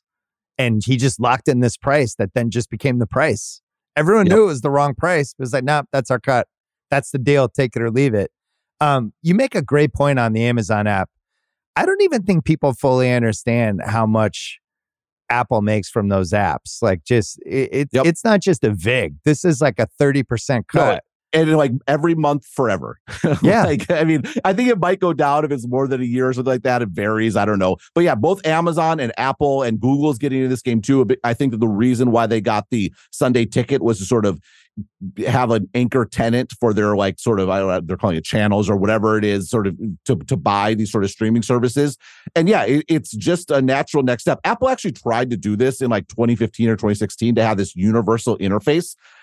It didn't work out then because streaming was ascendant. Netflix was top of the world, right? But what's happened today is we've gotten saturation, and the issue that all these companies face is not customer acquisition, it's churn prevention. Churn is what obliterates a sort of subscription business. And the problem here is, number one, you've made your price visible to customers when it used to be hidden in the cable bundle. Number two, you've made it easy to cancel. Easy to cancel is great for the customer and it's terrible for business. And so that they have this issue where, like, I think Charter actually has it right. They're saying, Disney, bring your streaming service into the bundle. I'm sure they're going to make the same offer to everyone else.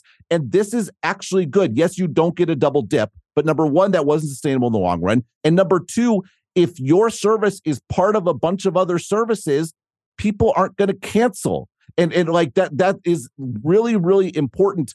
And I don't know, like they just, all these, you can understand it. They built their bones. They built their business on this old model. They can't let go of it. And they can't realize that, look, John Malone, who was pounding on the table 40 years ago, mad at ESPN for raising rates, and now he's on the board of Charter, like getting his final revenge. Oh, yeah. He needs to be your partner. Like that's actually going to be the best outcome for you. But the best thing doesn't always happen in business, and it probably won't here either. So 2 mistakes ESPN made, or ESPN/Disney, and then one that worked out, right? One was they waited too long to really get the ESPN app, the Disney app, all that stuff. It was like about 2 years they started, I think, after they should have, and they were outsourcing a lot of it. And then they frantically tried to fix that. But it was, but they did buy BAM, which start. was good technology, but yeah. Yeah, they got a late start. I think in retrospect, they might have started that whole thing sooner. The good thing they did was the UFC deal, because I think that was really smart. And we talked to Ariel about that actually before you, but just they got a really good price on that, and it was able to drive the ESPN Plus stuff. The not getting in on gambling in time, I think, was a pretty big mistake. Not massive, not going to tilt the company, but to watch them. You kind of understand it though, right? Like that's not really Disney. Well, but they would have said that about UFC too. And then they got into UFC, and they had a chance, I think, to be one of the power players in it 4 or 5 years ago. And they waited. Then they belatedly got in, where it just seemed like they grabbed some money. But when I look at, like, it's not like they're going under. It's not like they're going to lose money next year. But I think the difference is they were the ATM machine for Disney forever. Yep. And now it's like, I think it's down to like 3 billion profits, but then the NBA deal hasn't happened yet. The UFC deal's coming in 2 years. Well, now you're losing more subs. Like, what is that number going to look like?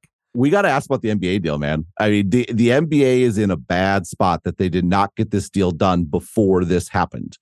Because again, a bad spot for the NBA, you mean? A bad spot for the NBA because, the NBA, they bring a lot of inventory to the table. That's what they'll tell you left and right. Like we fill up all these weeknights in the middle of winter and spring when nothing else is on and it's high value content. The finals are pretty well watched and all the things that they will tell you about. But the issue is if you're going sort of over the top, and that's sort of the future for ESPN, and in this world where the customer is in control and you refuse to sort of bundle, what's preventing your subscriber from subscribing in August, watching the NFL season, and unsubscribing in February? And they don't really care about the NBA.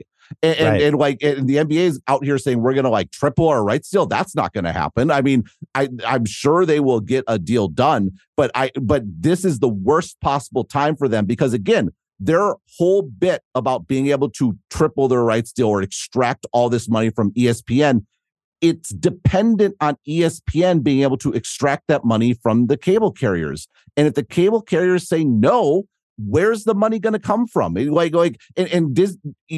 this extra bit when ESPN does go over the top and make just the real ESPN app available, not just the sort of neutered one. It's going to take a while to sign up customers. That's why they want to get a partner to help them out because it just takes time to build up that revenue to make up for revenue that they're losing. And the last thing you can afford at that time is having to pay out billions and billions of dollars on a rights deal. So again, I think the safe thing to say is number one, this will probably be resolved, but it might not be. Number two, the NBA will probably get an increase, but it's not as sure as it seemed literally a week ago. Right. Well, so I think degree of it, I should say. I'm sure it will go up, but you get my point. Well, two things with NBA. Yeah, it's going to go up, but is it going to go up 2 times as much? And the predictions of we're going to have twice as much money in the salary cap, stuff like that. Two things on the NBA deal that I think are interesting. One is that I don't know what kind of, competitor Warner Brothers is when Warner Brothers is cutting money left and right. They own Turner. Turner's always perennially at half of it. Yeah. Well, the reason they're even more dependent than Disney on the cash flow from their cable channels. Totally. And they're doing the same thing. They've double dipped. They took all their good content off. They put it on HBO Max. And if Charter turns around and does the same thing to TNT, that's going to go downstream to what can TNT afford to pay the NBA? Well, and then also if you're the NBA, and they've always wanted their stuff on cable. That's why ESPN and Turner got the last deals, and that's where the people are. That's the old school credibility of just being on an old school TV network, things like that. I don't know. Does that exist in the same way anymore? Tonight we're taping this before Chiefs Lions tonight, but it's going to be on Amazon, right? And people are going to watch it. I don't know if the rating is exactly the same as it would have been on NBC, but it'll be, people will see it. And Do you need that same, oh no, we have to be on cable because that's the way we've always done it. I think Warner Brothers is going to lose that side of it. And maybe they'll get like a token here. You've been our partner for so long. Here's this little whatever. But I think one of those conferences for the playoffs is going on Apple or Amazon or wherever. And I think NBC/Universal is going to be a real threat to the ESPN side of things. And they have some of the same limitations ESPN has. But I think, I just don't think it's a slam dunk we have either partner back. Yeah, I mean, before last week, I would have said it's going to be the same two for sure. And the reason is, again, both companies need the cash flow, and in a cable context, the NBA does make a lot of sense, and they have the existing franchises, so that would have been my case. This bit about what if other companies do what Charter is doing does change the calculus a bit. I would still sort of favor those two, but the other thing I would add is the NFL is different. Like the NFL.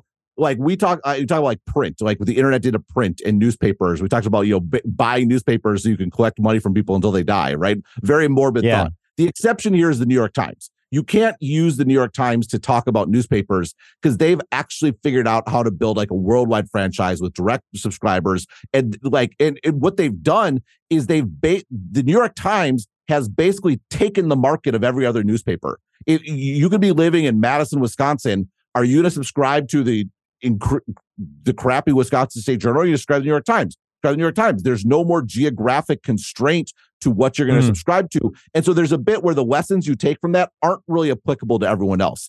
And I think that applies to the NFL. The NFL is so dominant. The NFL could go direct. The NFL is happy to outsource all the work to these other channels. But even then, even you go back to that first ESPN deal with the NFL takes basically all the money. Now, ESPN would do that deal because it benefits the rest of the channel. It gets people to sign up for Halo ESPN. Effect. They get exactly. It went into the promo a bit and the highlights and all those sorts of things. There's stuff that comes with the NFL that goes with it.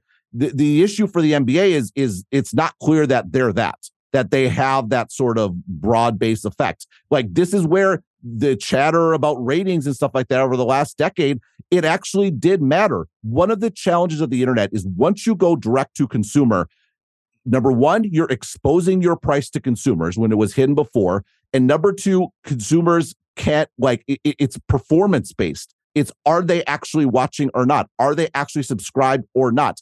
Cable TV has never been performance-based. It's just everyone signed up by default. And so you have all these companies that don't even have the muscles to operate in a performance-based world. And that goes for all the content too. Like, that goes for including the NBA. I don't know how it plays out. I'm with you. I think ESPN is still a favorite. I think Warner Brothers is not a favorite anymore.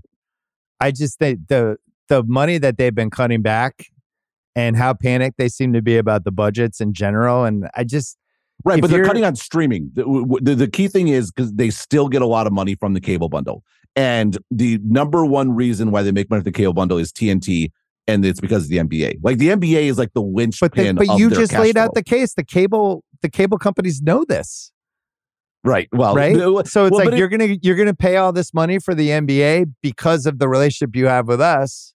So let's change the terms. Right. No, that's exactly right. Like, it definitely is much more in the air than sort of it was previously. And I mean, at the end of the day, the cable companies really do want TV. It is worth pointing out, right? Like, all these new fiber build outs, that are like just internet, right? And they'll come packaged with like YouTube TV. Though that's the real threat to cable, is that you start getting your internet somewhere else. And so if you habituate people to using things like YouTube TV, yes, you win this dispute with ESPN, but you're actually laying the groundwork for you to lose the customer in the long run.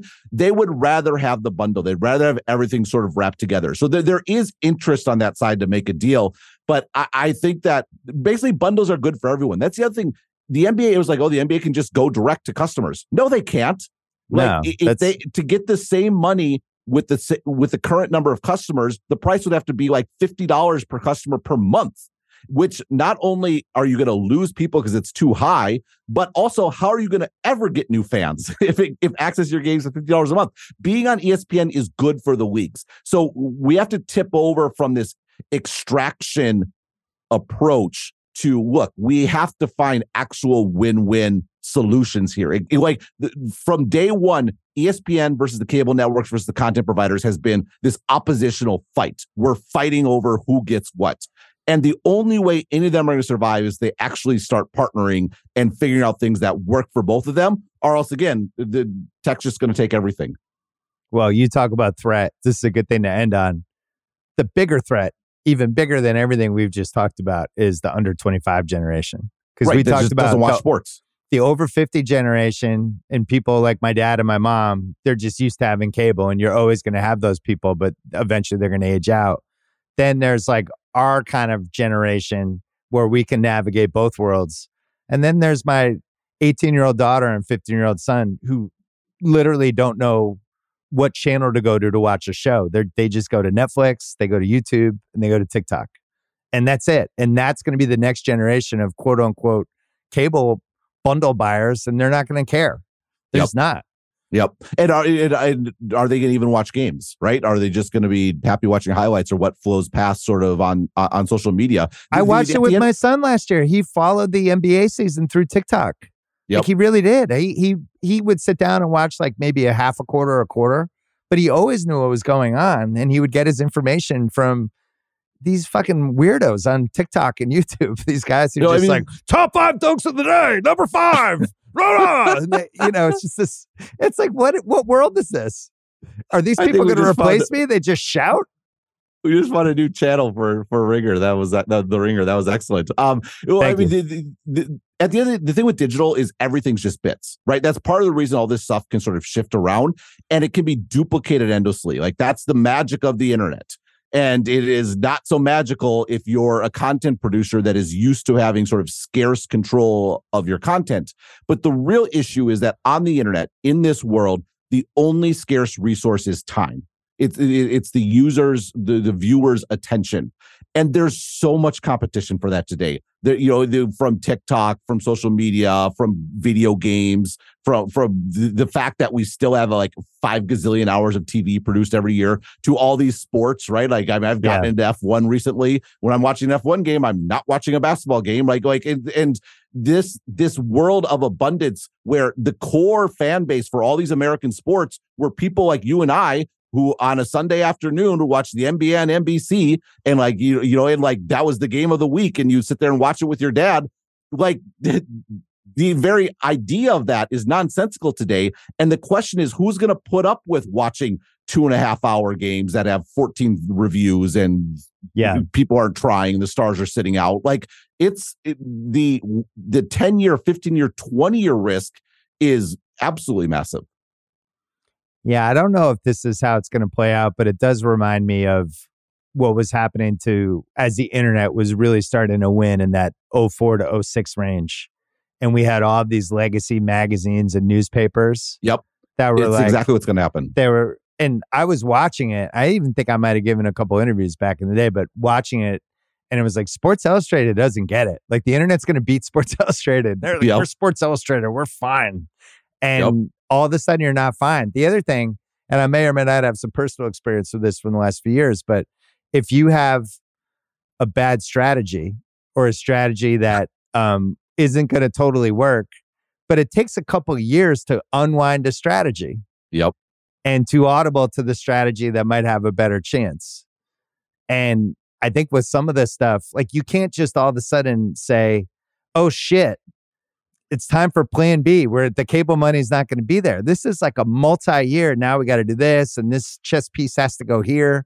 And it's not something you just flick in 2 minutes. Yeah, so well, that's one of the challenges for Disney is Bob Iger has been talking over the last few months about, ESPN is definitely going over the top. They're like, when's it going to happen? He's like, I'm not going to say, but I have a date. I have a pretty good date sort of in mind. And it's like, that is the attitude and approach of a company that's on top, that has control, the problem, the biggest sign that ESPN is no longer on top and doesn't have control is what's happened this week. Like, reality is happening to them.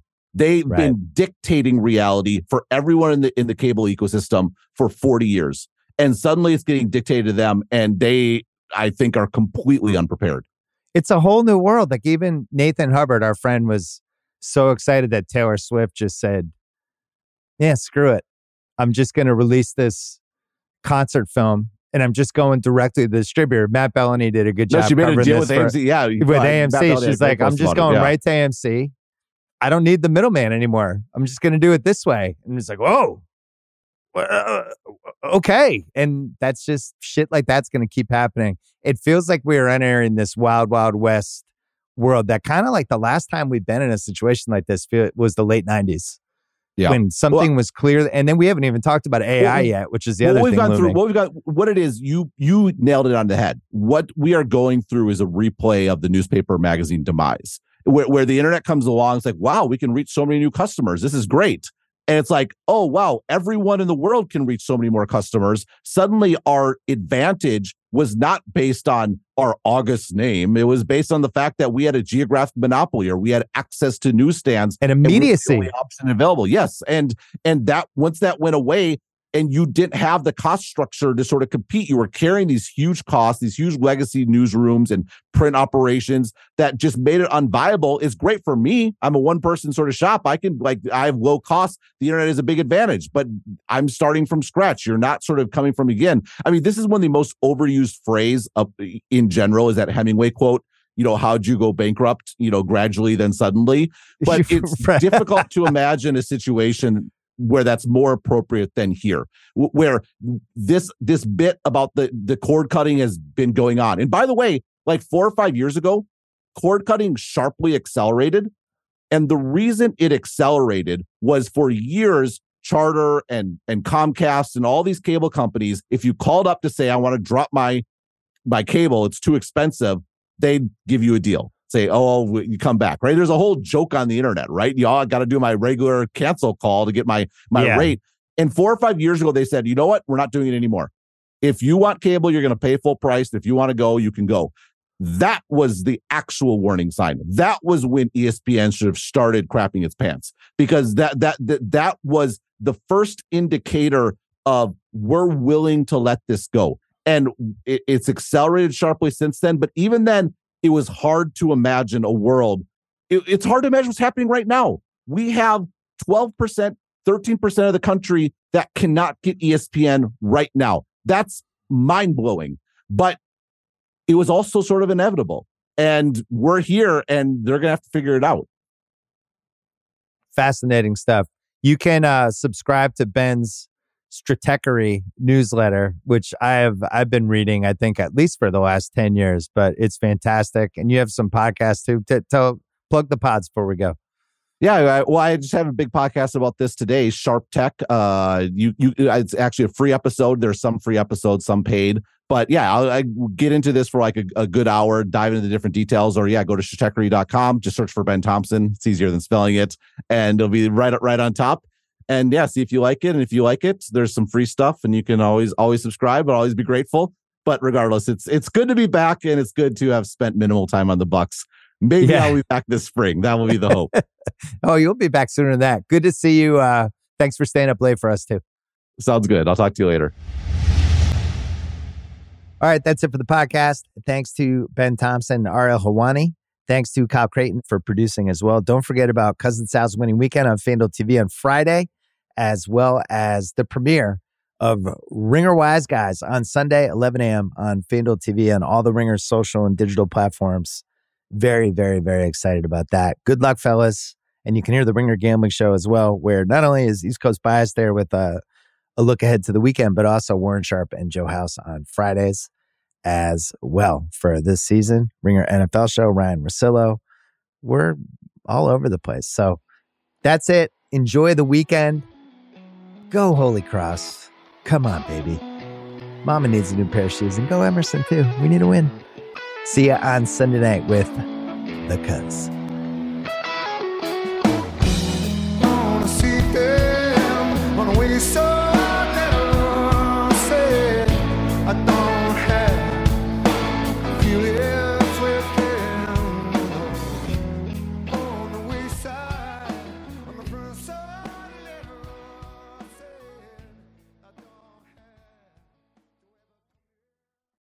Must be 21 plus and present in select states. FanDuel is offering online sports wagering in Kansas under an agreement with Kansas Star Casino, LLC. Gambling problem, call 1-800-GAMBLER or visit FanDuel.com/RG.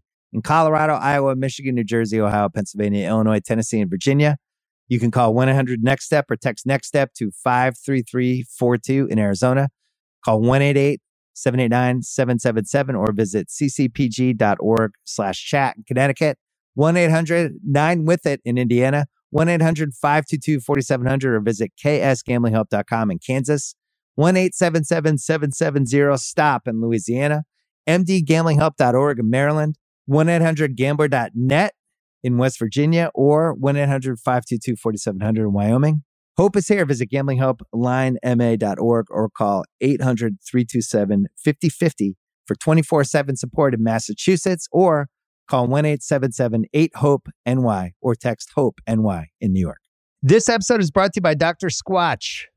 What you use in your personal care routine matters, so upgrade your lineup with Dr. Squatch. They have high-performing natural products with no harmful ingredients. That'll have you looking and smelling your best, like their Wood Barrel Bourbon Bar Soap and Lotion or their Bay Rum Deodorant.